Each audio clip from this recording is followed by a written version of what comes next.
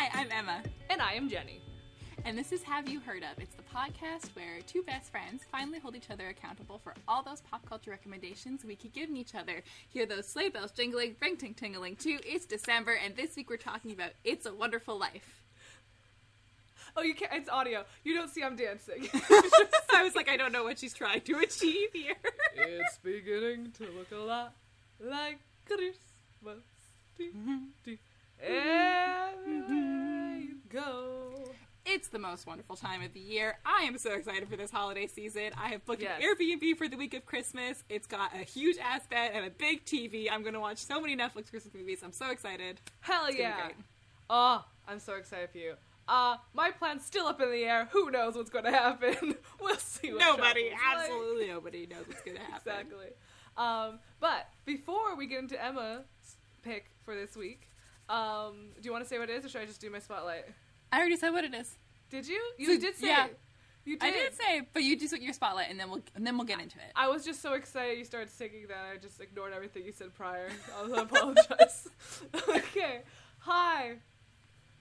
I'm going to do my spotlight. So, my spotlight is something that was an early Christmas present for Jenny. Because BTS's new album B came out. And when I say how much this album has given me joy, I can't express it. It is like I know Joke listened to it for like 6 hours straight on Sunday. Oh, I'm so happy that this has happened. One day I will be doing a full episode on BTS because it needs to happen, but I'm always nervous that I'm underqualified to talk about it. But in the future, it will be a whole episode, but just not right now. But I just want to talk about their album. I could go on and on about it, but this was their album that was just released. It is an album that they have worked on personally more than they've worked on their other albums. So they involved in the music, in like the lyrics, in the producing, in the style, in the feel. They like with their photo shoot, with the package, like their foot was in every single aspect of this album, and which kind of makes it a bit more personal and a bit more exciting. And this album would not have happened if it wasn't for the coronavirus, which is like bizarre to think about, because they were supposed to go on a world tour because Map of the Soul 7 came out in February, and that was going to be like their plans, and obviously that didn't happen, and they were shut away, having to be quarantined. And so this album is about their experiences in quarantine and the ups and downs and the hopes and the struggles of that. I could talk about every single song, but I won't. But I'll talk about two songs because there are two songs that have really touched me super intensely. And again, when this album first came out, I was on YouTube watching like the live countdown of like the pre-show of the album, and then the music video for Life Goes On, and then I like downloaded it on Spotify. I already ordered it, pre-ordered the album, physical album, and it came in like yesterday, and it's very exciting. Such a haul. Okay, they make Yes. the best argument for buying things physically, because I was like, this is so much swag. Right? So this is, they come with like, there's some postcards, there's like a photo photo book, there are little cards that you can like put in your wallet, there's like a Polaroid, there's so many things. A lot of times their albums you can buy like 4 different versions of it, and they all come with like only one of each thing, but this one was like a deluxe thing, so they have like, you have photos of all of them, which is really exciting. And yeah, so I got it now. So before that, I went to Spotify, downloaded the whole album, and I just like sat in my room, put my lights to purple because BTS, I purple you, and just laid in my bed and just listened to the whole album. And so there's 2 songs I want to talk about. Oh, I've been talking too long about it already. Okay, the first song is the song Blue and Gray. I'm screaming because that is a song that makes me think of Dean Winchester a lot. Yes, it does. So yeah, when I first listened to this song, I just started crying.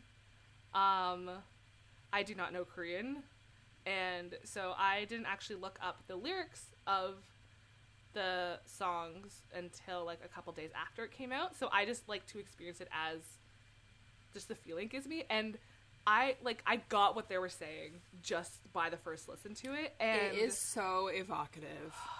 This song originally was created by Taehyung, who he was going to put this on his mixtape, and it was actually originally all in English, and they actually had a little sneak peek preview of it in their most recent show, BTS in the Soup, and he was like playing it, but when he played it there, the rest of the group really liked it, and so they adapted it and changed it, and so it's on this album.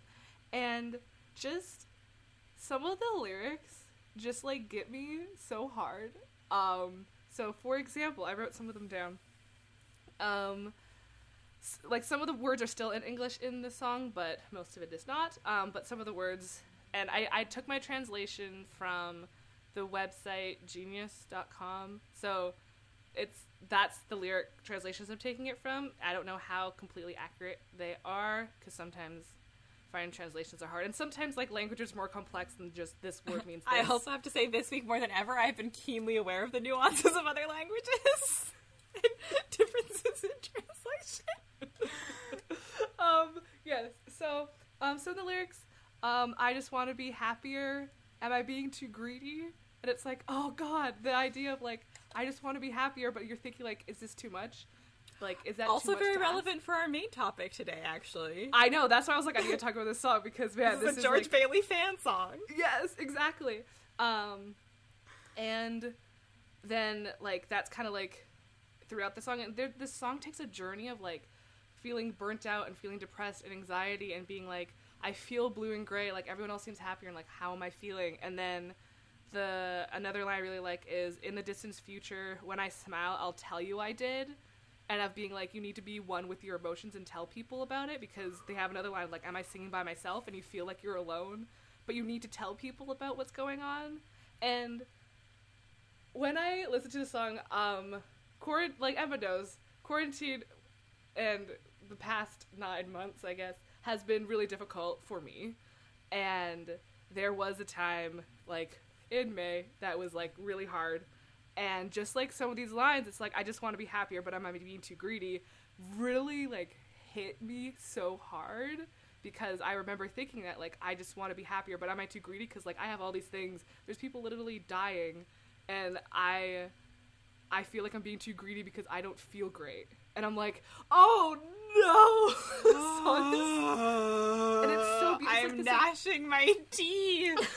The song is just so beautiful. And it's like this acoustic guitar, and it just like their voices are just so soulful, and like, this is the first time I listened to BTS outside of their Tiny Desk concert, and I did not expect them to come in so hot. Yes. I was like, I can't, oh god, the emotional impact this has, everything. Yes. I was so happy when he sent me a message being like, I've just been listening to this. This is the only thing giving me strength at this moment. This is the only thing keeping me gripping to sanity right now. And then the last song I'm going to briefly talk about is the song Dis-Ease, which is, if you spell it out, it says disease, but there's a dash between the S and E, so it makes it like dis-ease, so not just like sickness, but also like the opposite of feeling at ease, which is, I think, is cool wordplay. This song is just a bop. Holy shit. It's just so great to dance to. A banger. Every album on the song is a banger, but this one was like, it's like old school hip hop, and I'm like, hell yeah, this is I'm great. Sad, but I'm dancing. And this song was like mainly written and produced by J-Hope, and like it fits his like aesthetic and style. But the bridge is the best part. No one can argue with that, and that was written by Jimin. And holy shit, the bridge slaps so hard. I will read a couple of the lines, because also, again, I listened to this all before I knew what they were saying. I was like, this slaps, and I looked at the lyrics, I'm like, oh my god, this is way deeper than I thought it was going to be. And so, like, some of the things they say, there is no eternal night, I'm stronger, I spark a fire, I will never fade away. That is very poetic. You're having full body chills right now. I am just thinking, I'm sweet sweating. Jesus Christ, this is also a song about Dean Winchester. But That's this is fine. your spotlight, so I'll give the spotlight back to No, you that's now. okay. You're full body sweating. I'm sweating. Okay, yes. Also, yes, this is the last episode we recorded was before the finale of Supernatural, and now it has happened, and we are not okay with it. So I will let Jenny have her spotlight back. As a shipper, yes, I'm disappointed. I was prepared for that. I was not prepared for them to assassinate the character arcs of literally every single person on the show, except for Rowena. I'll give Rowena that one. She deserves to be the Queen of Hell. I don't want to see how they would have ruined that somehow. But just an utter failure of storytelling and narrative coherence. Why did you even introduce the plot of The Empty and all of the demons being awake and Cass making a deal with Ruby and Eileen being snapped and then being brought back if you were never going to mention it again? It was a failure of storytelling. Continue, Jenny. So, this album is really so good. It's so good, and also BTS was nominated for a Grammy, which is like so exciting, incredible, for Dynamite, and I'm nervous to see how the Billboard 100 charts are going to look on Monday morning to see if any of their songs from this album have gone there.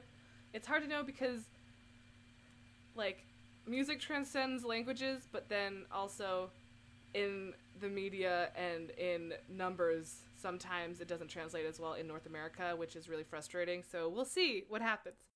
Hello, everyone. This is Jenny, editing currently, and I just wanted to pop in and say that BTS did get to #1 on the Billboard Hot 100 charts for their song Life Goes On, and also #1 on a bunch of other things for the album, and a lot of their songs were on the, like, Hot 100s, or incredible news. I just want everyone to know that, and also just want to thank Emma again for letting me talk about BTS to her all the time, especially when she's going through a hard time right now with Supernatural. So if you are listening to this, Emma, I love you very much, and thank you for being a friend.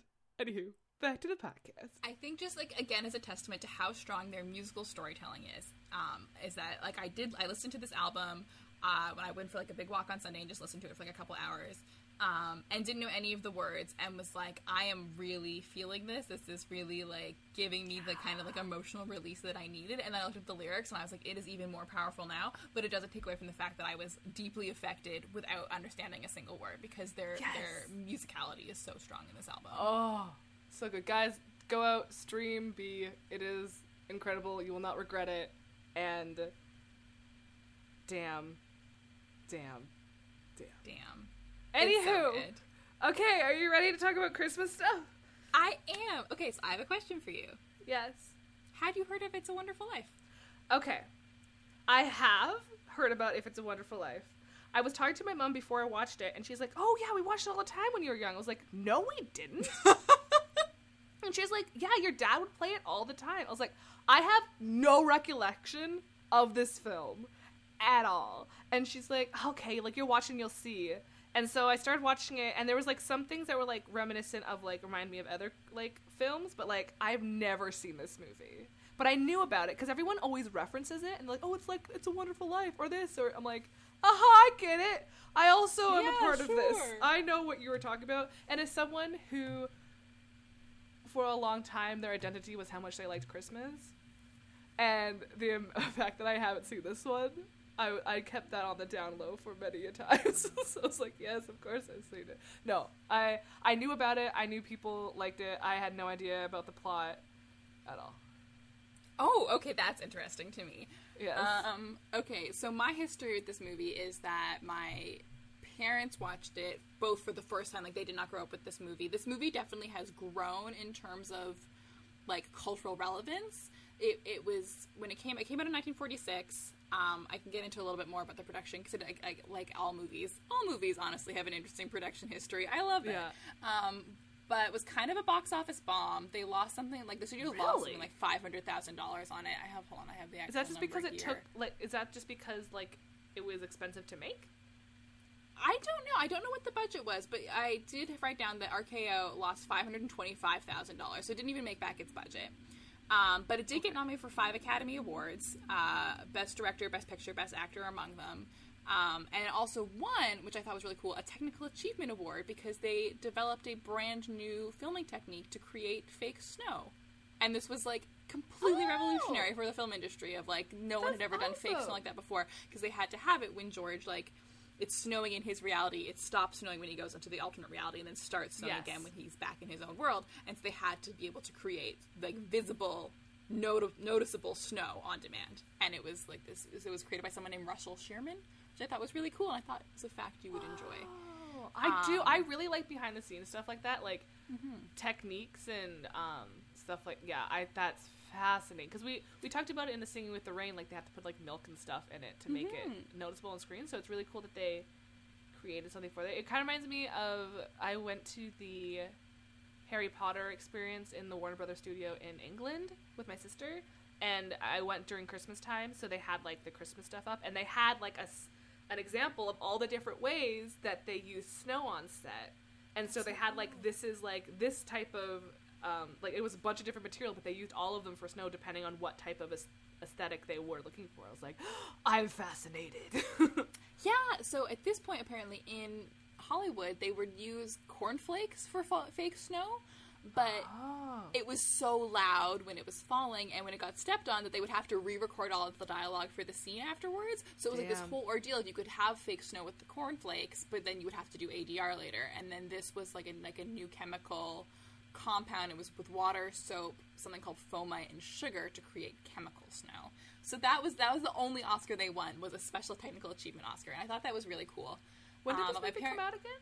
1946, and it came out in December 20th, 1946. So it was released as a Christmas movie, which is interesting because actually very little of it takes place at Christmas time. Yeah. Yeah, so my parents, neither of them grew up with this movie. Like, I think around the 80s is when it started airing on TV a lot, and that's when people started really being like, this is part of our holiday tradition. And so my parents remember watching it for the first time in the summer where my dad rented it. I don't think they were even married yet. They were, like, still dating and watching it, and both just, like, crying. They love telling the story about how they both cried so hard the first time they watched it. And then since that, it is probably the movie that I have seen most of my entire life, because we watch it every Boxing Day usually. Because what happens is that it always comes down to that or the Alistair Sim version of A Christmas Carol from the 50s, which is my mom's favorite Christmas movie. So we usually watch that one on Christmas Day and watch It's a Wonderful Life on Boxing Day, because that's kind of like, it's so long. I always in my head think it's like an hour and a half. It is over 2 hours long. It's very long. And so Boxing Day is like, there's no cooking involved. You're eating leftovers, so you can start it early enough for everyone to still be awake for it. And then that being said, this movie has a special significance for me because it's also how I got into crafting, because you reach a point where you see this movie so many times. I know every single thing that happens in this movie. I could probably recite it to you. And at some point you just can't do it anymore. And so, like, but my parents are very much like, we have to watch this every year. And my sister and I were like, okay, we will take up crafts to help our minds while we watch this. Because it's like one where I don't have to give my full attention to it at all. But I do every year. Every year I'm always kind of cranky about like, I have to watch this movie again. I just want to watch something else. And then it starts and I'm like, just kidding. I love George Bailey so much. I love Jimmy Stewart so much. Is he related to the guy from Ferris Bueller's Day Off? No. Okay. Like Cameron? He looks like Cameron. They do have that like long sweet face. I was like, that's his dad. It is not, but I made the connection to know that's who you were talking about. Yes. So I see where you're coming from. Yeah, I was like, this guy, I viewed it as like, I was like, this can't be him. This was a different era. But when it was happening, like, some of his facial shapes and facial expressions matched, for sure. I love Jimmy Stewart. I love every validation I get that he was just this incredibly kind and nice person, because he plays characters like that all the time. Like, Mr. Smith Goes to Washington is another one where he and like The Man Who Shot Liberty Valance, he plays these like really morally upstanding characters who are just like doing their best in the world. And my dad loves Jimmy Stewart. My dad wrote Jimmy Stewart a fan letter and has like an autographed picture that Jimmy Stewart wrote him back. Jimmy Stewart wrote back. What? Which was a really big deal. My dad has it framed and had it hanging in his office for like 30 years. That's amazing. Right? And so I love this movie. It is officially the first Christmas movie I've watched this holiday season. Actually, that's a lie. I watched Happiest Season last week. But like, I watched it this week and I was like, I'm ready for Christmas now. It made me so happy. I haven't watched any Christmas movies either, so this was like I'm usually a person that starts listening to Christmas music in, like, late July. And, like, and I just haven't. And, like, I like, with a lot going on, I just haven't been in the Christmas spirit. And I'm still, like, struggling a bit with that. But this movie has definitely helped me get into that zone. Even though what you were saying before, like, Christmas is not the main plot point, but, like, it, or, like, happens throughout most of it, but it's still, like, relevant enough that it is a Christmas movie. But no, I was like, okay, all right, it's Christmas time now. It's Christmas time. Yeah, and so if you haven't heard of It's a Wonderful Life, cool, that's actually very exciting for you. Welcome to this, what I consider a cultural institution. It was released on December 20th, 1946. It is based on the unpublished and then self-published short story, The Greatest Gift, where I don't have the author's name. I didn't put it down in my notes because I just didn't do that. But basically this guy wrote this story, tried sending it out to publishers. No one was into it, so he was like, fuck it, I'm going to self-publish it and send it to all my relatives for Christmas presents. So he printed 200 copies and gave them to, like, and that was his Christmas gift to everybody he knew that year, apparently, which is extremely funny to me. And Cary Grant and his agent got a copy somehow. Like, got their hands on a copy somehow and really liked it. So it was originally supposed to be a vehicle for Cary Grant, who was another actor I really like from that era of Hollywood. Cary Grant had Dalton Trumbo do a script, which I feel like a lot of people know Dalton Trumbo because of things like the You Must Remember This series on the Blacklist, or from the movie Trumbo. Dalton Trumbo was a communist sympathizer scriptwriter who got blacklisted during the McCarthy era. Fuck you, Ronald Reagan. And eventually ended up ghostwriting a bunch of scripts during the time he was blacklisted. So, like, won Oscars, but not under his name, and other people would accept them. Anyways, he wrote a version of the script where George Bailey was a politician who gets more and more cynical as the story goes on, and then tries to commit suicide after losing the election. And the angel shows him what would have happened if he hadn't been born, but if he had gone into business instead of politics. And then that ended up not happening, and Frank Capra, the director, got attached, and Jimmy Stewart got attached, and then we get the story as we know it now. If we're talking about communism, I have one fun fact that I am fully obsessed with. Okay. This movie came out in 46, end of the year. In May 26, 1947, the FBI issued a memo stating, with regard to the picture It's a Wonderful Life, and then a bunch of things that are redacted, stated in substance, the film represents rather obvious attempts to discredit bankers by casting Lionel Barrymore as a Scrooge type so that he can be the most hated man in the picture. This, according to these sources, is a common trick used by communists, deliberately maligning the upper class, attempting to show people who have money as mean and despicable characters. And basically the FBI tried to censor this movie because they thought it was communist propaganda, because Mr. Potter sucks ass. This is hilarious. Oh my god. I'm obsessed with this fact. They were like, it's communist propaganda to care about your fellow man and want to help each other. The amount of times that, like, just the idea of someone helping someone's like, no, that's communism. I'm like, guys, okay. You need to calm down. Guys. Like, Mr. Potter sucks. Like, Mr. Potter is an evil man. Like, these FBI, look into yourself and see, if you don't see him as a villain, then what are you doing? Like, I know, and I just, like, this movie this year hits differently because like, Mr. Potter gets away with it, and I was like, which we'll get into, but like the movie ends, and I am so emotional every time when everyone comes in to help George, but it just reminds me of people like donating to GoFundMe's now, when I'm like, we shouldn't have to be doing this. We should have this like infrastructure and community support. Anyways, we'll get into it, I guess.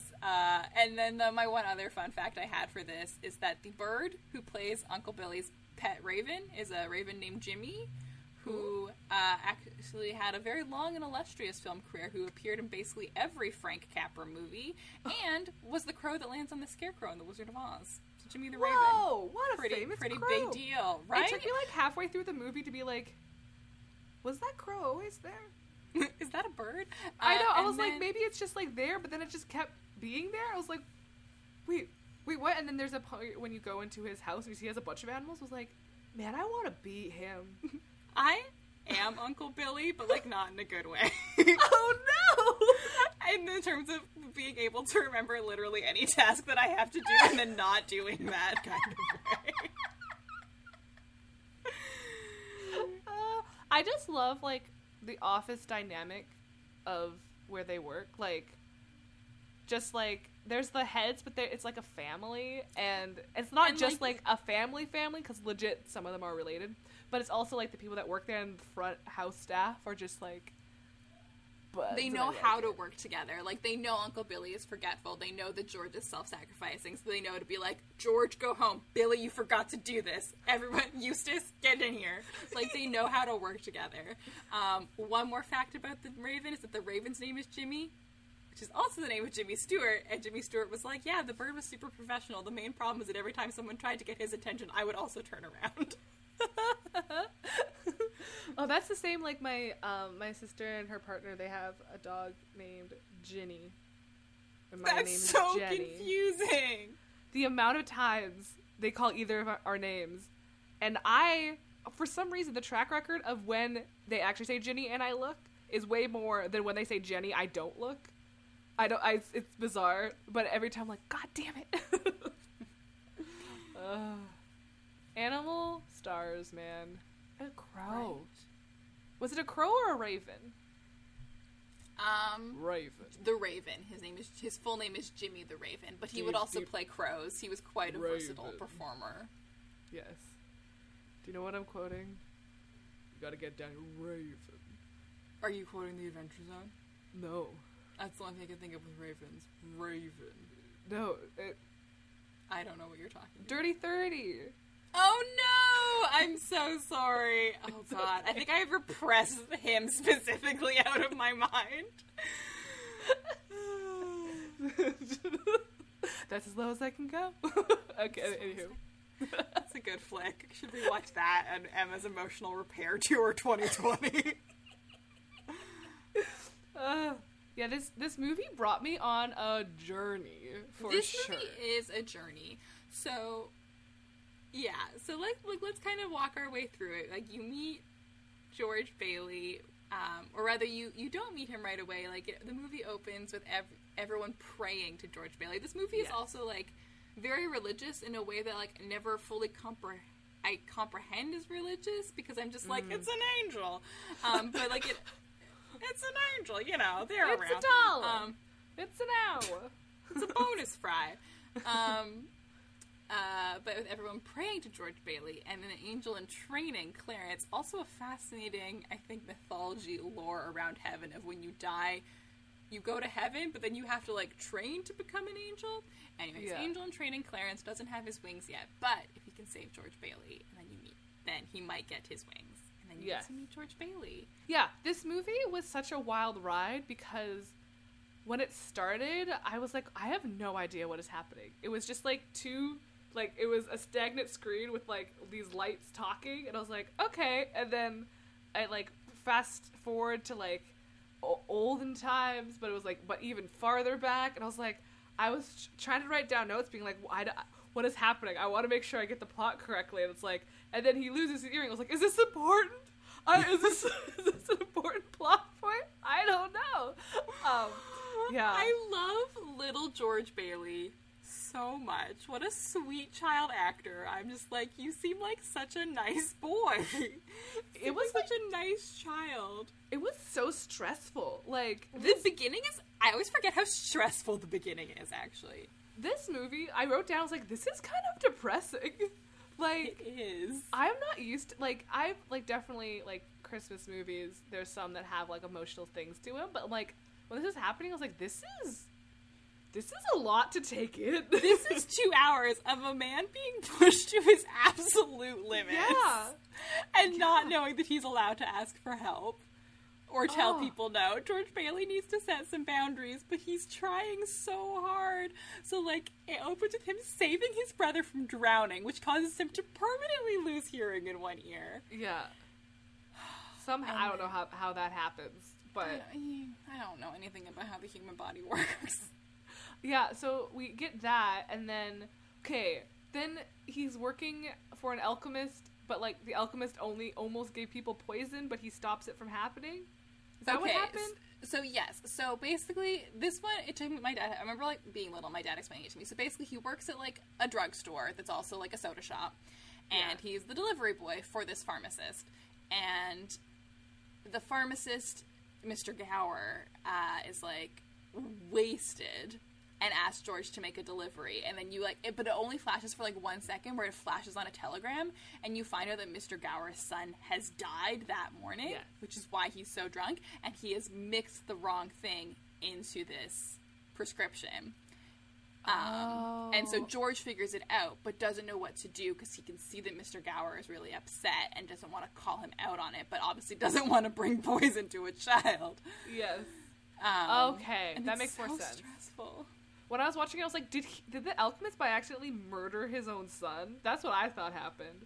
And he got a telegram, and then he's like, oh god, the poison. I was like, what is happening? Yeah, okay. So the son died of unrelated causes, and then Mr. Gower is just too upset to notice. Like, no one in this movie knows how to ask for help. No. Anyways, two things. I love Little Mary and Little Violet. So cute. They're so cute. And I love Mary, who just does get what she wants in this movie, where she's just like, that one, I'm in love with him. I'm gonna manifest this dream into reality. And I also love George being like, I don't know what to do, and then looking at a sign, and it just says, ask Dad, he knows. Yeah, he's like, okay! Alright then! This poor child is under so much stress. Yeah, the beginning part of the kids, I was like, okay, I can see what happens. And then when they fast forward to when he's, like, a young adult, and that's when I think the movie, like, really started to capture me, because at first I was like, okay. Like, they're kids, I was like, because I was confused about what was happening. And I was like, okay, that's fine. Some of the, like, editing quality was, like, I'm like, that was a weird chop. That didn't flow well. But then, as it kept going, I was like, it added to the charm of the movie. Of it being, like, edited strangely. It's like a little angel PowerPoint, where they're like, here's all you need to know about George Bailey. Yeah, like, sometimes, like, even, like, from shot to a shot, like, they'd be turning this way, and then the next shot also was, like, a quick, like, a hard cut, and they were, like, facing another way, and I was like, wait, what? But then, and then near the end, I was like, this just seems like someone was like, I want to show you a thing, and they showed me the thing. I figured out how to do this. I want to show it to you. Mom, look. Probably my favorite part of the movie is like the scenes of young adult Mary and George, like, at the party, and then after the party, is just, like, so charming and endearing, and, like, for long-time listeners of the podcast, Jenny sometimes doesn't see the relationships in those Emma's a confirmed lover of crushes. So, the dynamic sometimes doesn't work, but for this, I was watching it, and I was, like, smitten. I was like, they're so cute. So adorable. I just love it. Like, so you meet George, and he's saved up to go on holiday. He's been out of high school for 4 years. All of his friends have already graduated college. He's been saving up and working for his dad so he can go, and he's going to take a big trip. But he goes to... I was also, like, laughing, because I was like, if this happened in real life of, like, a 22-year-old going to a high school party, I'd be like, get out, loser! Yeah. But instead it's George, and I'm like, oh, George! And then, like, him and Mary, I love the dancing. Did you know about the pool? No, I don't know anything such an about iconic this scene film. for this movie. I love it so much, of, like, the Charleston because I was, like, re-listening to past Adventures Zone live streams, and when they said, like, they opened the pool, and it was like, oh, this is like in The Wonderful Life, I was like, I don't get the reference, and this is the reference. But I like that, like, they fall into the pool and then they just keep dancing, and they just roll with it, and everyone's having such a good time. Like, oh, I want to be at that party. Oh. And then them walking past the old house and just flirting is so sweet. Of, like, I did not realize this was from this movie because, like, in my head, I kept thinking, okay, this is a Christmas movie, and I kept being like, when is the Christmas going to come into it? So I kept being like... In about an hour and a half. Yeah, so I remember seeing this scene, like, played on, like, not the entire scene, obviously, but on, like, highlight reels of, like, film and stuff, or, like, with romance, and, like, this scene when it's like, what do you want, Mary? Do you want the moon? I'll get the moon. And then he says it, I'm just like... You want the moon? Just say the word and I'll throw a lasso around it and pull it down. Hey, that's a pretty good idea. I'll give you the moon, Mary. I'll take it. Then what? Well, then you could swallow it, and it'd all dissolve, see? And the moonbeams would shoot out of your fingers and your toes and the ends of your hair. Am I talking too much? Yes. Why don't you kiss her instead of talking her to death? Just it's like witty banter, but, like, not witty. It's just, like, sincere banter. And I'm like, it's only witty because they're both really into each other. Like, if they weren't into each other, it would be like, okay, dial it back a bit, bro. But they're both so smitten that you're like, yes. And there's that guy watching it. I'm like, that's me. I'm the guy watching from the balcony. Like, are they gonna kiss? What are they gonna do? Just kiss her. I also love Mary, who's like 18 in this scene, and is like, this crush I've had on this man for 10 years, and he's finally about to kiss me. And then he does go to kiss her, and she's like, psych, I'm actually too nervous. Goodbye. What a move, like, though. Yeah. She's like, nope, scary. No. And I just like that scene of them just, like, singing two together and just goofing around and just having a great time. And it's such an interesting scene when he starts talking about, like, I know what I'm going to do for the rest of my life. I'm going to travel and do all these things. And you can see Mary's face kind of drop because, like, her dream is different. Her dream is to just be with him. And, like, but she doesn't want to say that. She doesn't want to say, don't go and stay here because I'll be here.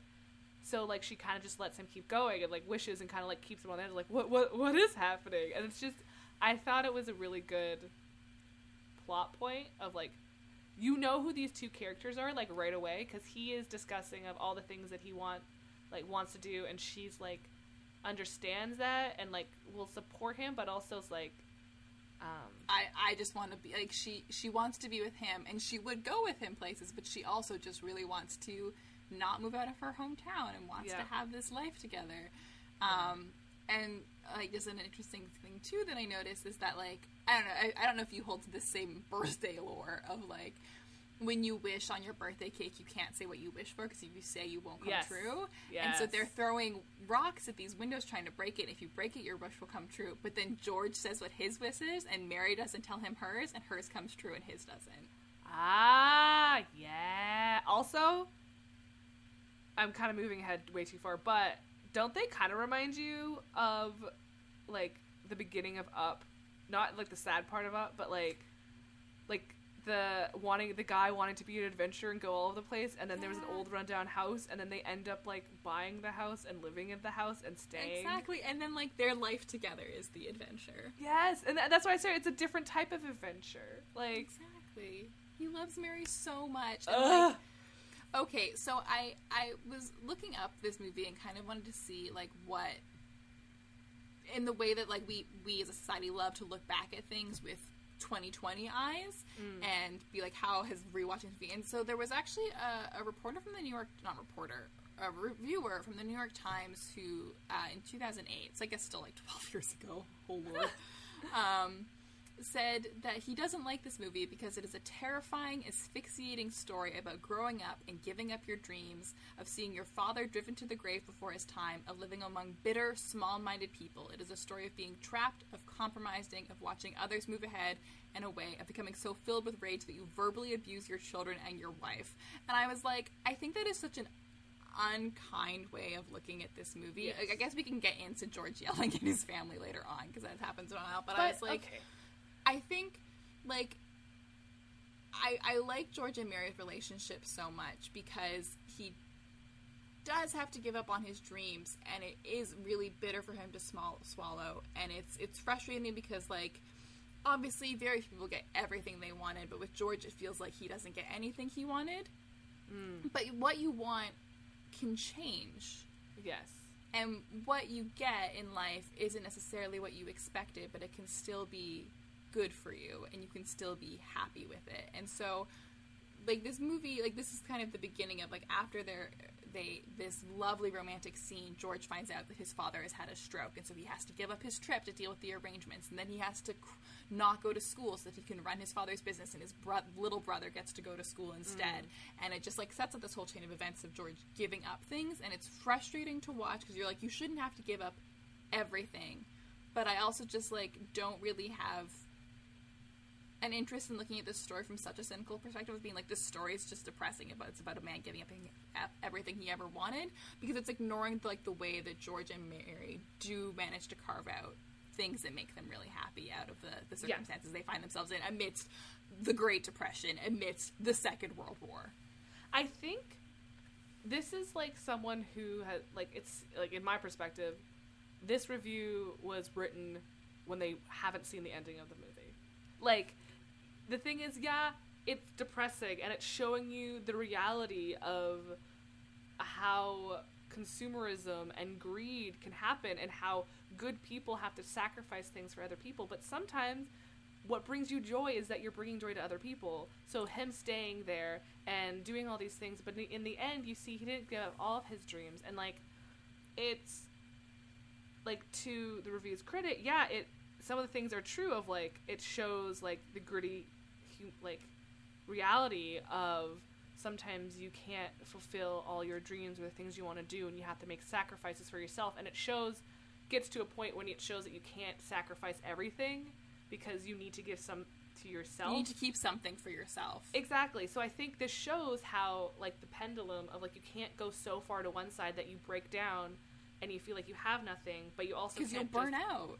Exactly. So you have to have a balance of it, and I think by the end of this movie, he kind of shows, like, how grateful he is for the things that he does have, but at the same time, it is true that, like, people should not have to give up on everything that they want to do, but as the movie shows, he is a type of person that no matter what, he will think of someone else first, which is something I can relate to a lot, and I'm working through, to think of yourself sometimes, and it's hard to do that when you prioritize others, and he got burnt out, and I totally get that, and I think he just needs to work on his balance between the two things, but I don't think the ending feeling of it is the whole greed and how this is a horrible, and, like, yelling, like, yeah, all these things that he did was not great and not okay, but he's reconciling with that, and he needs to fix those issues that he is having. And it's not necessarily the things that he is doing, well, it is some of the things he's doing, but it's the circumstances in which the places he lives is he's not being given the chance to be happy. He's not given the chance to fully experience his wishes and dreams, but again, those could change. Exactly. And then, like, another thing, too, about, like, this quote is, like, something like, oh, he has to live among bitter, small-minded people. And I was like, well, that's not really true. It's that he sees people need help. And I think, like, another thing in 2020 is people realizing that, like, you do have to have a really strong sense of community, not just with, like, your friends and your family, but, like, with the people you are living with and around. And, like, how can we support each other as a community? And, like, from grassroots levels, and, like, a lot of talk about, like, institutions and systems that don't work to serve people and instead just create more problems. And so, like, I love George and everyone at the Bailey Building and Loan who were like, we want, like, I just watching it in 2020 was so moved by him being like, I don't want people to have to spend all of their money into renting slums. I want you to own a home. I want you to have a home. I want you to be able to build a life. And so I'm just, like, so moved by George Bailey's crusade to create, like, affordable housing. This movie, like, hit so hard. I'm like, this is the reason why I'm scared of investments. This is the reason why I'm scared of mortgages and loans. Like, because you should not have to be saving up, work a bunch of different jobs to have a basic living space. Like, it, and the idea, like, he's talking to, or in the meeting, and he's talking with Potter, and Potter's like, yeah, they can save up enough to get it. It's like, do you not understand that, like, these people are, but they have other expenses. They have to live. They have to, it reminds me of that, what is it? There was a speech when, I forget what company it was, but one of the prosecutors or someone was saying, like, okay, like, you're saying, like, here's someone who works at your place. This is how much she spends for this. This is how much she spends for this, and this. And then, so every month she is, like, in a deficit. How can you not pay your employees, like, better a living income? And like, it is a living income, but when you actually look at it, people who have wealth don't realize what goes through people who don't. And he's just like, I'm going to stick up for these people and give them basic decency of being a human. They deserve a place to live comfortably and securely. I know, and so, like, I don't look at this movie and be like, George Bailey sucker worked himself to death. I'm like, we need to be more like George Bailey of, like, we need so many people working we need to take care of each other. Yeah. Anyways, so that's, like, going kind of back, like, anchoring us to the plot is so, the movie flashes forward another 4 years after George and Mary's first, like, date. I mean, it's not really a date, but, like, their first kind of ooh moment. And then flashes forward where she's moved away to New York, has graduated university, his brother has graduated. Yeah.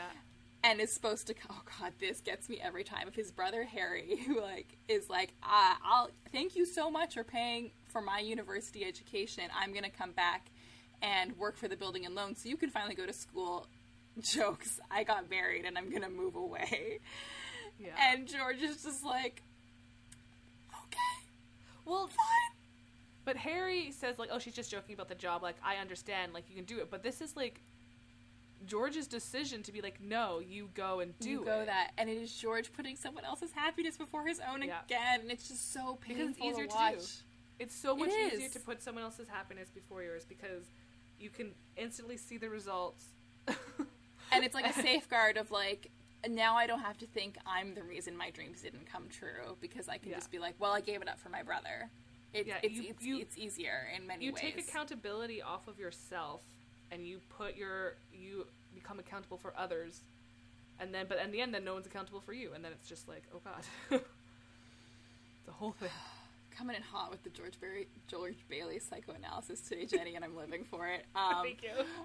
Okay, so I also really love the second scene we get with George and Mary, where she is back from university. Yeah, it's so funny. Like, I just love this whole scene. If he's in such a terrible mood, and she's fully ready to be like, yes, this cute boy I flirted with one time 4 years ago is definitely still going to be into me. We should all have Mary Bailey's confidence. Yes. And he's in such a bad mood, and she's just like, okay, time to recalibrate the plan. I will make him jealous instead. Yeah. Her idea of what's happening versus his idea of what's happening, and, like, they get on the phone, and then, like, they're super close together.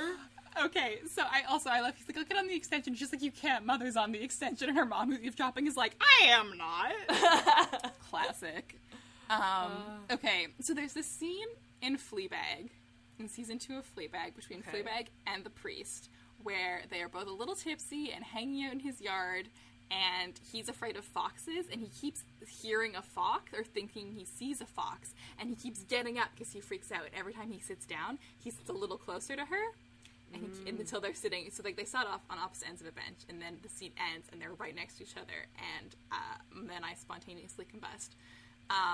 But that's also what this phone scene, like, this phone scene walked so Fleabag could run, because they're on the phone, and at first they're passing it back and forth, and then they're leaning in together, and then they're leaning in even closer, and then their faces are right next to each other, and she's like, what do you want? And it's also good, because it's like, this whole time no one has been asking George what he wants. He's telling people, and no one is listening, and then Mary is finally like, what do you want? Why are you here? What are you trying to do right now? And it's just so good. People need to communicate. Communication is key. And then they get married, and it's very exciting. Yay! And they throw rice, and I'm like, damn, I would not want people to throw rice at my wedding. I feel like I would get it in my eye instantly. Like, someone would just, like, open the bag of rice, and it's already in my eye. Like, I can't. At least I'm not a vampire. So you'd have to count them all. I know, that would be such a bummer. You're like, well, we can't go for our honeymoon now, sweetie. Sorry, I have to stay and count all this rice. And then they can't go on their honeymoon because the Great Depression happens.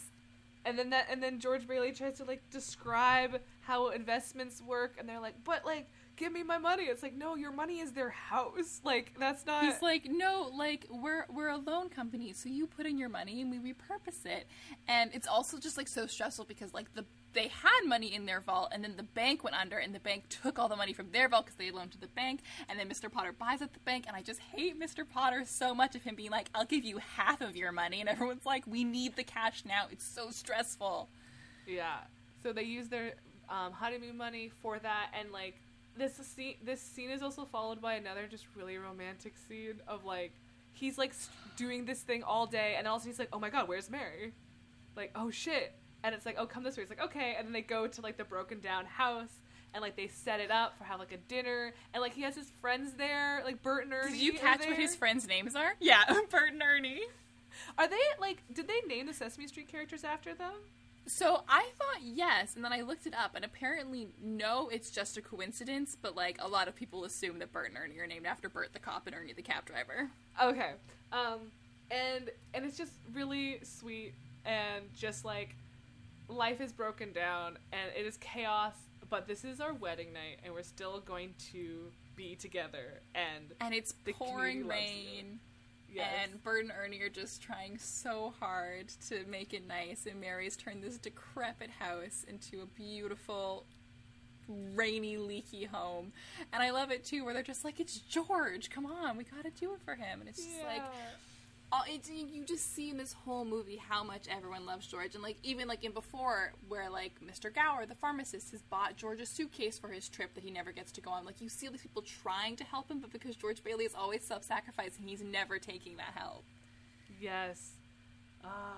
It's, yeah. Okay, so then there's, like, a little scene with Mr. Potter, the evil businessman, where he realizes that now that George Bailey is helping people build affordable homes, he doesn't get to be a slumlord anymore. Yeah. And isn't making any money, so he tries to buy George out.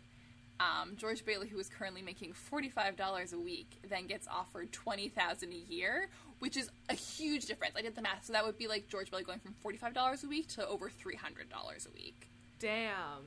But also, I was like, damn, $20,000? Because in 2018, I made $28,000 a year. And I'm like, that's really depressing for me that in, like, 60 years later, I was only making $8,000 more than George Bailey.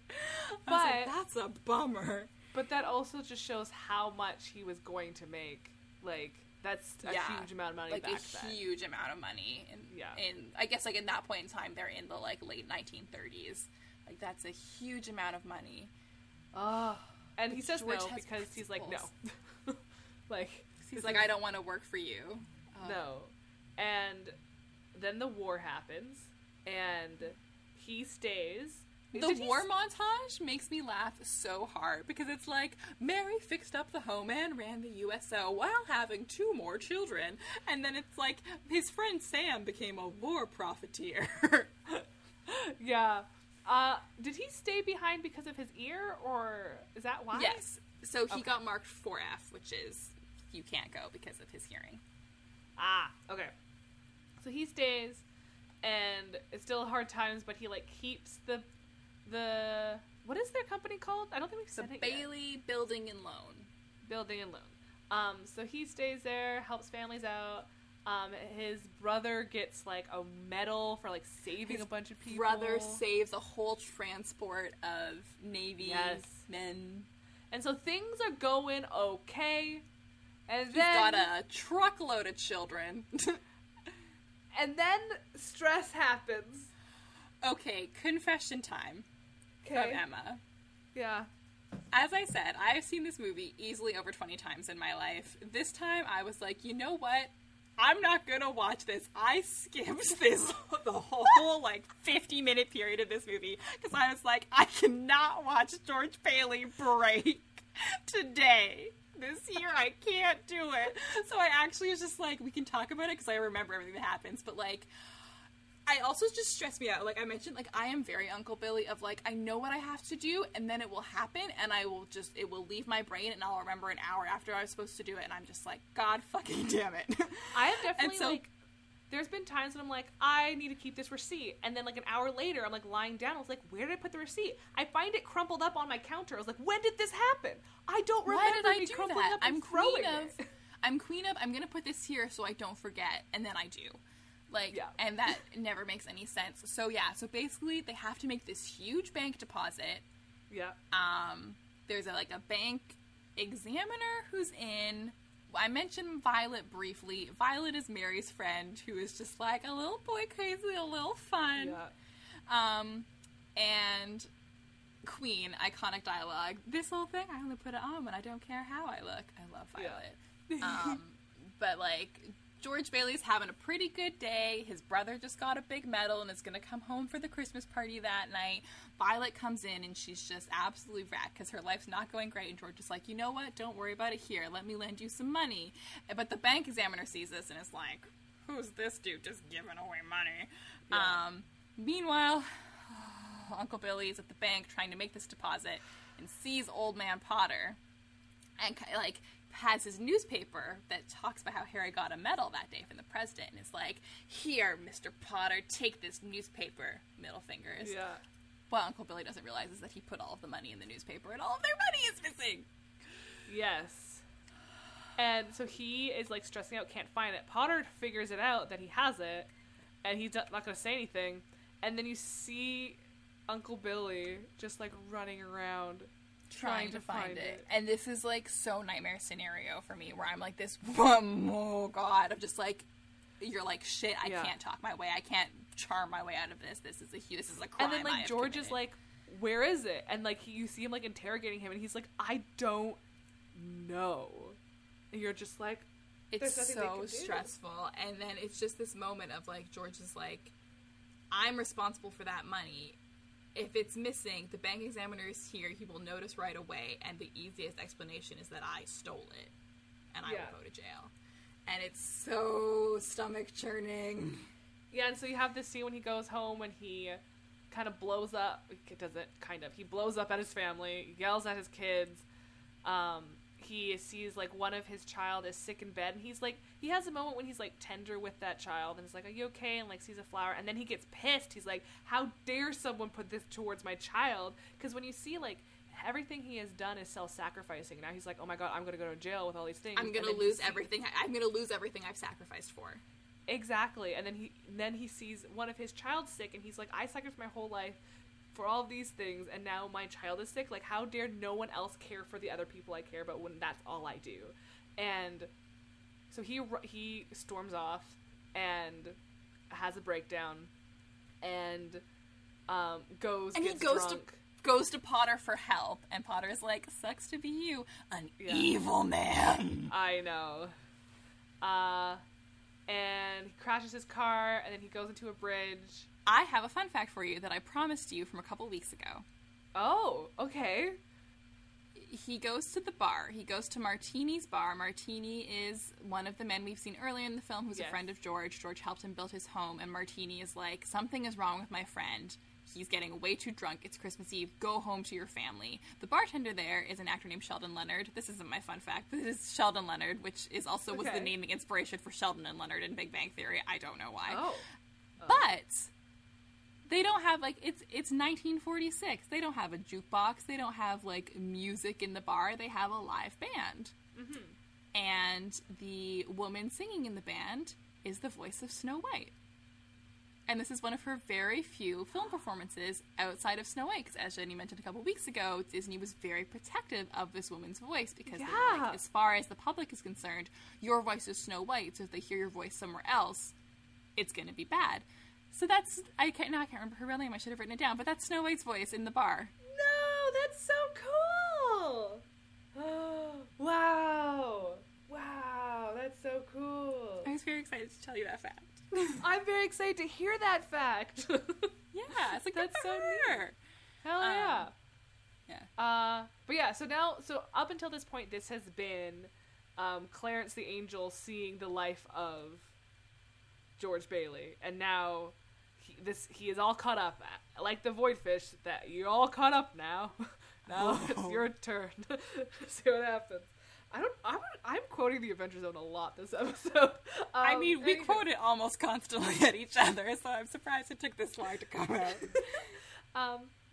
And so he is like clutching his life insurance, and he realizes that he is more valued in society in his mind.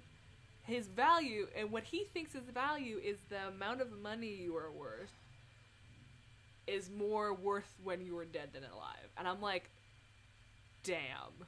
George Bailey, that is not true. That is not true. But when you see how society sometimes treats people like that, like, I don't think you've watched Patriot Act, but there's a whole episode about cruise ships and how they, like, give out life insurance if someone dies on a cruise ship. And they only give you money as if, like, what you would have earned in your average life. So children and seniors pretty much get nothing because a child doesn't have a job yet, so they don't know what you would have made, and you're a senior, so you're retired, so they don't give you anything. That's effed. Yeah. I also had never even considered the possibility of people dying on cruise ships, and, like, that's gotta happen a lot. Oh, it does. But a lot of them aren't, like, only suspicious deaths have to be reported. Anyway, it's a whole thing. Ooh. And who deems what's suspicious? The cruise ship. So, anywho. There are no laws on the sea.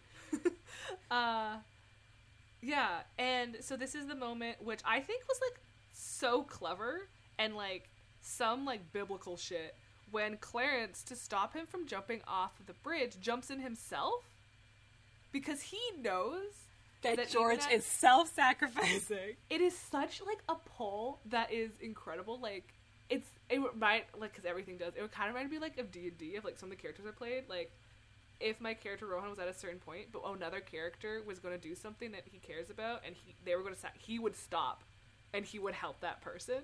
So I'm like, oh god, this is such, like, a How thing do I that would save happen. George Bailey? I give him someone to save. Oh god, yeah.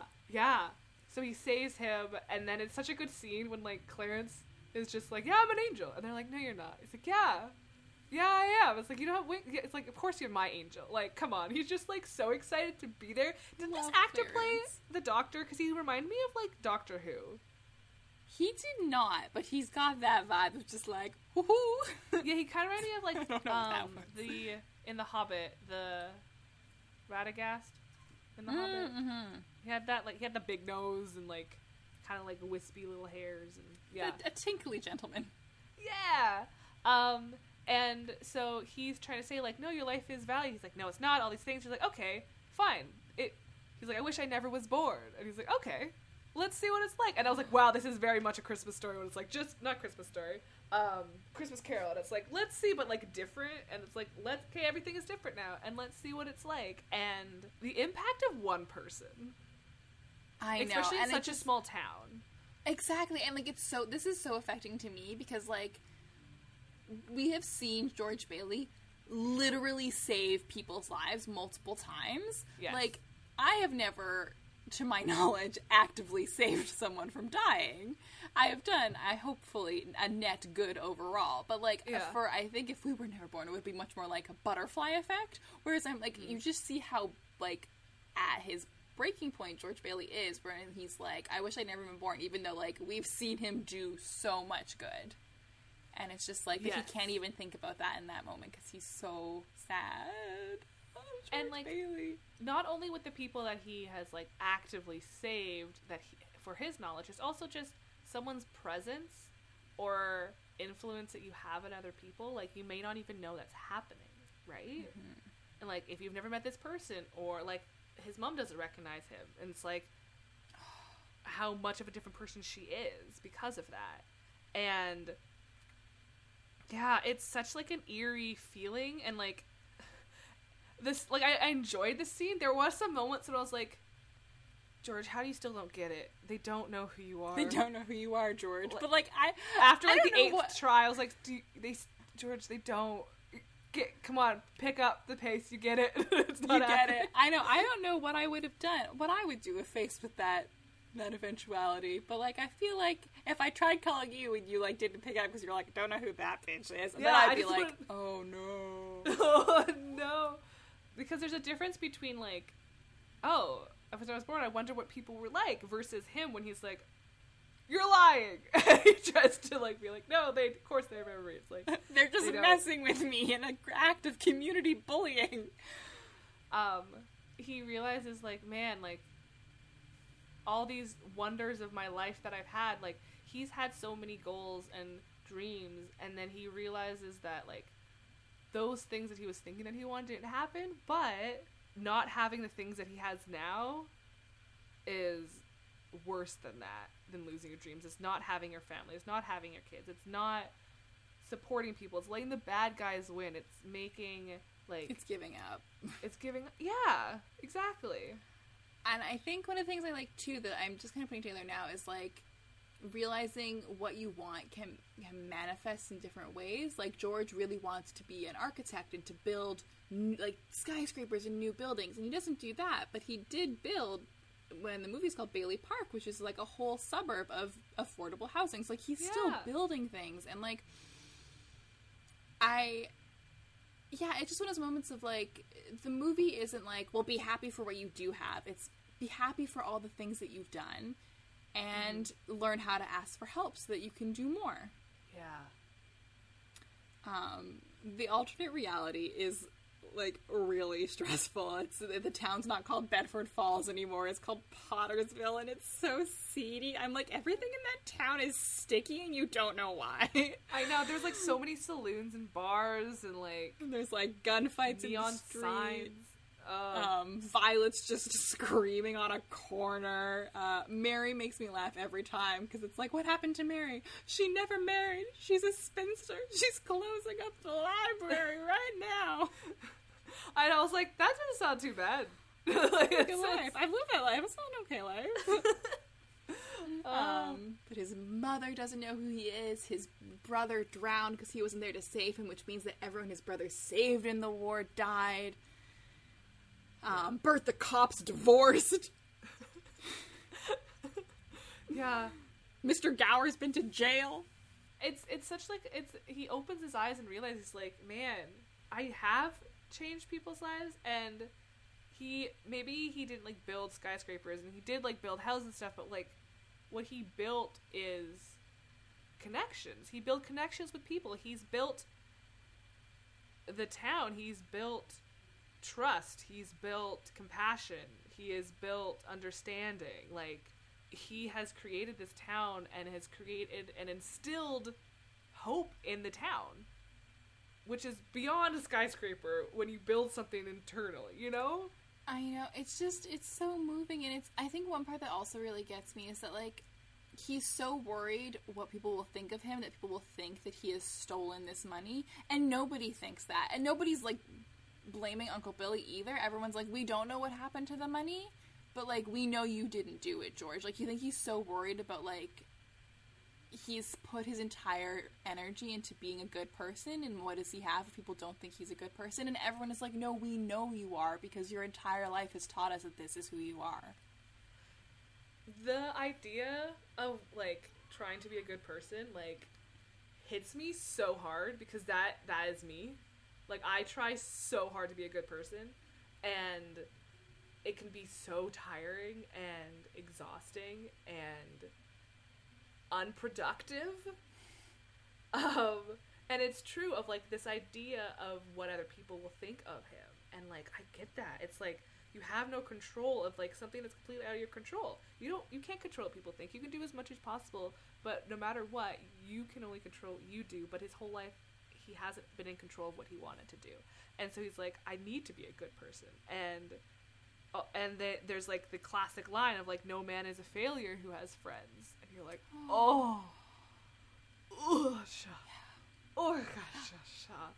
man. He ends up going back to the bridge, and he's, like, praying and being like, I want to live again. I want to live again.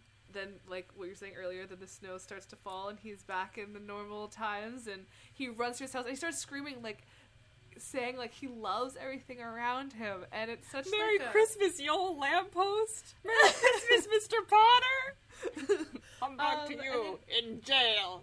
And then he gets home, and he's just happy that he can live again, and that even though, like, he still at this time thinks, like, I'm going to going jail. to jail. He's like, at least, like, I'm alive and I've changed people's lives. And then he's waiting, and then Mary comes home. And she's got that great big scarf, and she's so happy to see him, and all the kids are piling on. And then that's when I start crying every single time. And she has, like, older movies do such a good job of, like, the glossy eyes. Yes, she's just, like, glowing, and her eyes are brimming with tears. Oh, and then the towns come and they start giving all their money. My favorite line is a lady who's like, I was saving this for my divorce once if I ever get married. Get a husband. I love Annie. Annie works with George's mother at the boarding house, and she's great. I also love when she's eavesdropping while they're making dinner, and he's like, Annie, just pull up a chair. I would if you were saying anything interesting. Yeah, and then they say something, he's like, did you get that, Annie? She's like, yep, sure did. I did. Yeah, this is, so throughout the whole movie, I was like, okay, this is fine, like, I get it, and I was like, there were some really cute parts and stuff, and in the end, I was just crying. I was like, oh no! I know, that's the thing with this movie, is you're like, okay, this is okay, why is this a classic? Oh no, it's just, and, like, his brother comes, and he's like, you're the richest man I know, and it's like, or richest man in town, I don't know the exact line. To my big brother George, the richest man in town. Yes. Mary, I got him here from the airport just as quick as I could. The fool flew all the way up here in a blizzard. Harry, how about your Banford in New York? Oh, I left right in the middle of it. As soon as I got Mary's telegram. Good idea, Ernie. A toast. To my big brother George, the richest man in town. The idea of what being rich means is not, you can't quantify it in dollars. It's like, all these people are here because they know you helped them, and you again instilled hope and a future for them, and they're going to provide for you. And that's just so, and just like his eyes, he's just so amazed to see what he has done for people, because till this point he's always done everything for other people, and he won't ask for help, but the people closest to him are like, no, we will help you, like, look at me, I'm going to help you now, stop, take my money. That I love you and I care about you so much. And it's so moving. It's and then Clarence gets his wings. He gets his wings every time a bell rings. Angel gets its wings, and yeah. So that's the movie. That's the movie, and like it really, like, the ending just clinches it. Like, it puts you through an hour of like falling in love with this man and his family, and being like, you're making the bad choices, but I know why you're doing them because they're also good choices. And then you spend an hour watching him suffer, and then you get 10 minutes of just like the most earnest, heart on the sleeve emotion, and it gets me every time. Like, this movie really just like is put together to wring out maximum reaction from its viewer. It's so interesting to see how, like, he doesn't realize how big of an impact he is doing, or a big of an impact he is on other people, because near the beginning he's talking to his dad and he's like, you're a good person, and then later on he like defends his dad in front of Potter, being like, you cannot go against his, he was a good businessman, but like, you can't say anything bad about his character. And through this, but he never sees that in himself, but everyone else sees him like that, and then in the end he's like, oh my god. And it's so interesting that you can't, it's like giving advice to someone or like praising someone, and then like the hardest thing is like the internal praise or the internal like acceptance. Yes.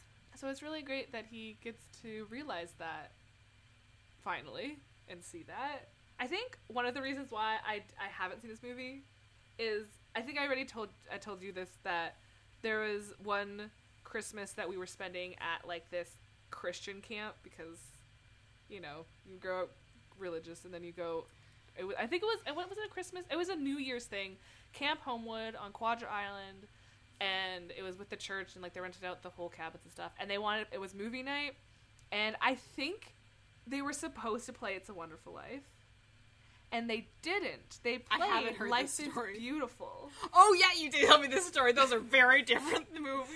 And, yeah. so you know the movie when it's like half of it is like a romantic comedy and then the other half is about the Holocaust? Yeah, so I remember watching this and I've always associated those as the same thing. So I was like, this must be similar to that.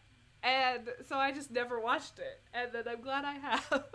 I'm okay. I would say so. I'm really happy that you like this. You talking about you crying because I was kind of nervous. Like, it is an older movie, and Yes. it is one where I am attached to it because I have seen it over 20 times in my life. So it's one of those ones where I'm like, even though this, like, I admit, like, I skipped a huge chunk of this movie, I love this movie. This movie is Christmas and family to me. Yeah, I found like the Christmas movies that I watch are very like Christmas focused. Like Frosty the Snowman or the Santa Claus films, like very much like these are Christmas. So like it wasn't as Christmassy as past like other ones I'm used to, but it's still like it is relates to the plot, so it still is a Christmas movie. But I still just enjoyed it in general, and I'm starting to think like my idea of like older movies have been wrong in the past, or my taste in movies have been like different. So I'm excited to have watched it. It was definitely like pretty long. I was like, I don't know. There were moments when I was like, where is this going to go? But because I had like no idea what was going to happen, it was very exciting. And I definitely feel like it is such a classic that I would like watch it again. Like during Christmas time, obviously.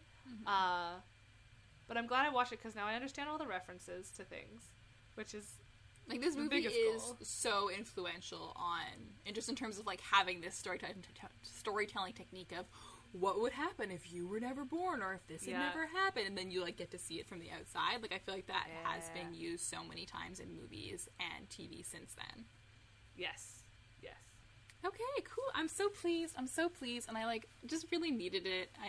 I'm sorry I keep talking about Supernatural. I was really bummed by the Supernatural finale, and also just like didn't know what to watch all week because I haven't had to make that. Because I've been rewatching the whole damn series, haven't had to think about what to put on when I want to watch something, and now I'm just like, oh shoot, there's no more. And so it was really nice, like earlier this week, just being like, tonight I'm gonna wrap Christmas presents, I'm gonna make myself a cup of tea, and I'm gonna watch It's a Wonderful Life. And I was like burning my pumpkin pie scented candle, and I had my Christmas lights up, and I was just like, I feel so much better now.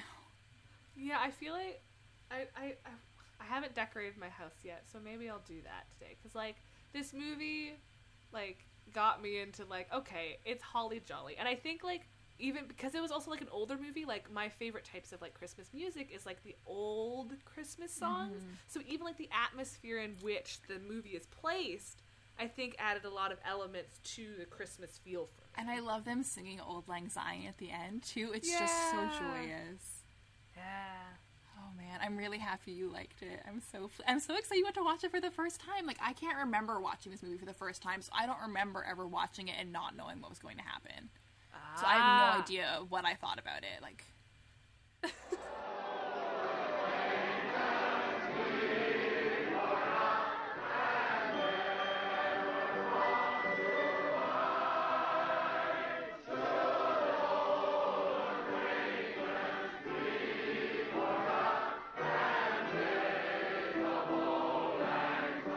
oh, okay, I'm so pleased, and I have a really fun game planned. Okay. So I was thinking about how influential this movie was, and I was really surprised that like nobody had ever tried to remake it, like in like the way A Christmas Carol has been remade so many times. That's actually not true. It's actually been remade a couple of times, but always for TV. So hold on, let me open up my notes. Okay, so it actually was remade a couple of times.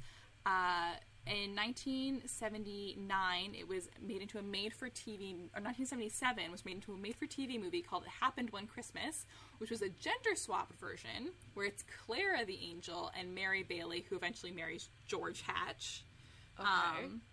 And it was, like, nominated for a bunch of Emmys, was super successful, and was aired the year after on TV as well. And then after that is kind of when, like, I mentioned before, we get into the 80s, and It's a Wonderful Life, the original, started airing. So this movie is kind of forgotten. Like, it aired a bunch on TV during the 70s, and then hasn't actually been available to the public since then. It was never released on DVD. And then, funnily enough, it got released on Prime this week. so okay, sure. Oh. It got remade in 1997 for PBS, starring Bill Pullman, who I really love from While You Were Sleeping, and Penelope Ann Miller. Fine, whatever. Apparently, there was a Muppet version called It's a Very Merry Muppet Christmas, where Kermit the Frog wishes he'd never been born, and I was like, that's dark. Damn, Kermit. And then also, according to the Wikipedia page, Click, starring Adam Sandler, is a remake of this movie, and I was like, that's pushing it. That, I would say that is pushing it a lot. That being said, Click, I found out also, is the only Adam Sandler movie to ever have been nominated for an Academy Award, which is very funny. But Click was wait.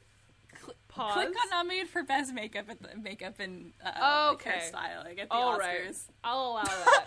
You sat up in your chair so fast you were like, "That's not okay." Yeah, Click has been nominated for an Oscar, Academy Award nominated film Click. I don't approve this message.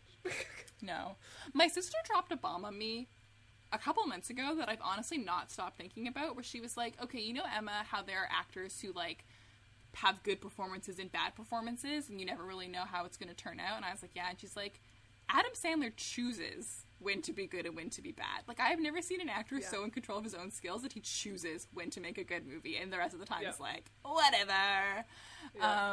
Anyways, as I have said, like, It's a Wonderful Life was really influential for film and television, and like this concept of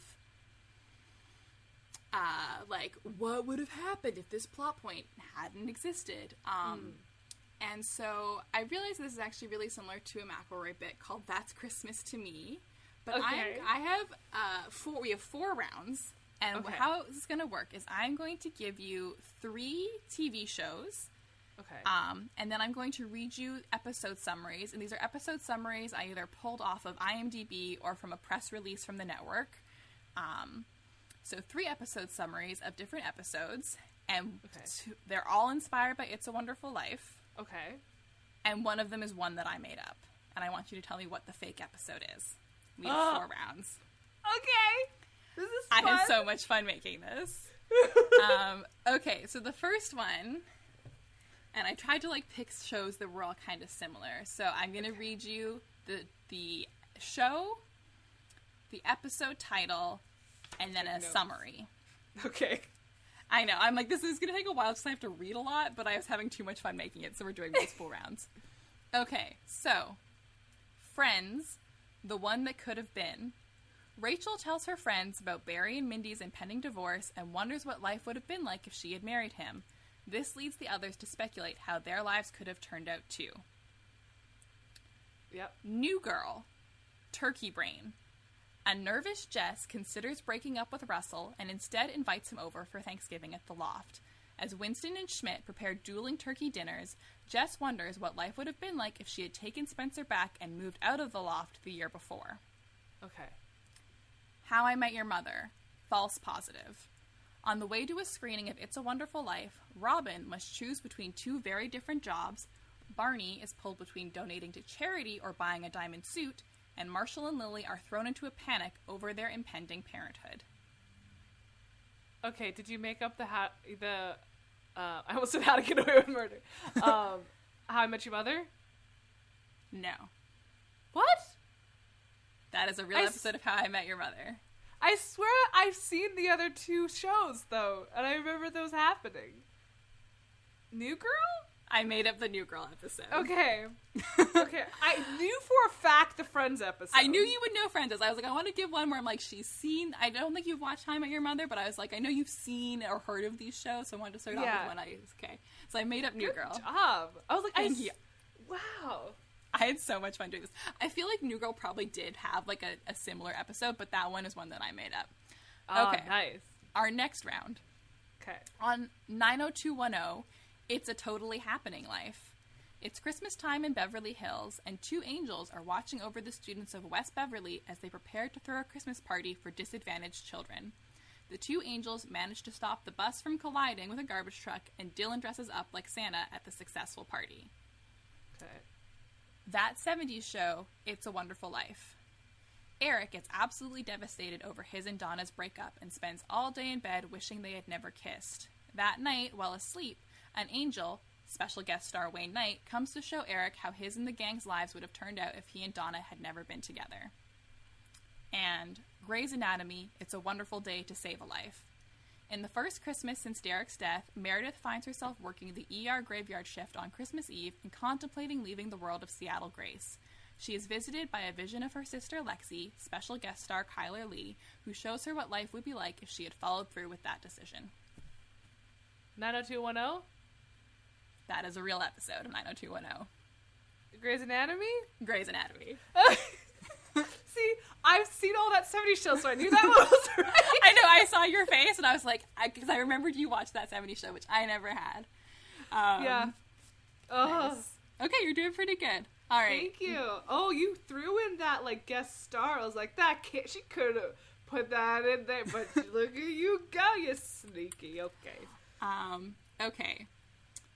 Scandal, The Decision.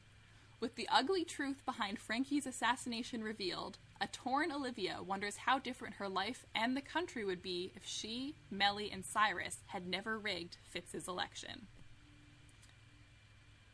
Riverdale, Chapter 43, We're No Angels. Delivered into the arms of Edgar Evernever after escaping the Sisters of Quiet Mercy, Betty is hypnotized and awakens in a dream world where Jason Blossom was never killed and her father never took up the Black Hood's mantle. Meanwhile, a defiant Cheryl plots to spend Christmas with Tony instead of her mother and helps Veronica plan a Christmas cabaret at La Bonne Nuit. And then Buffy the Vampire Slayer, The Wish. Cordelia is granted a wish by a vengeance demon and moves to another reality where Buffy has never come to Sunnydale and the Master rules with Xander and Willow by his side. Scandal? That is a real episode of Scandal. Riverdale? That is a fake episode of Riverdale. I mean, all the things you said, I'm like, this could have happened.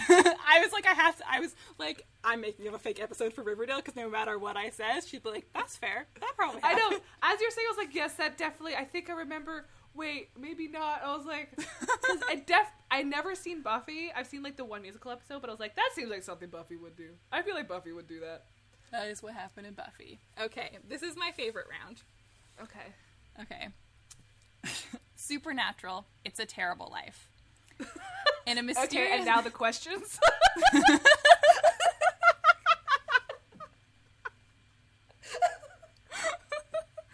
Okay, Supernatural, It's a Terrible Life.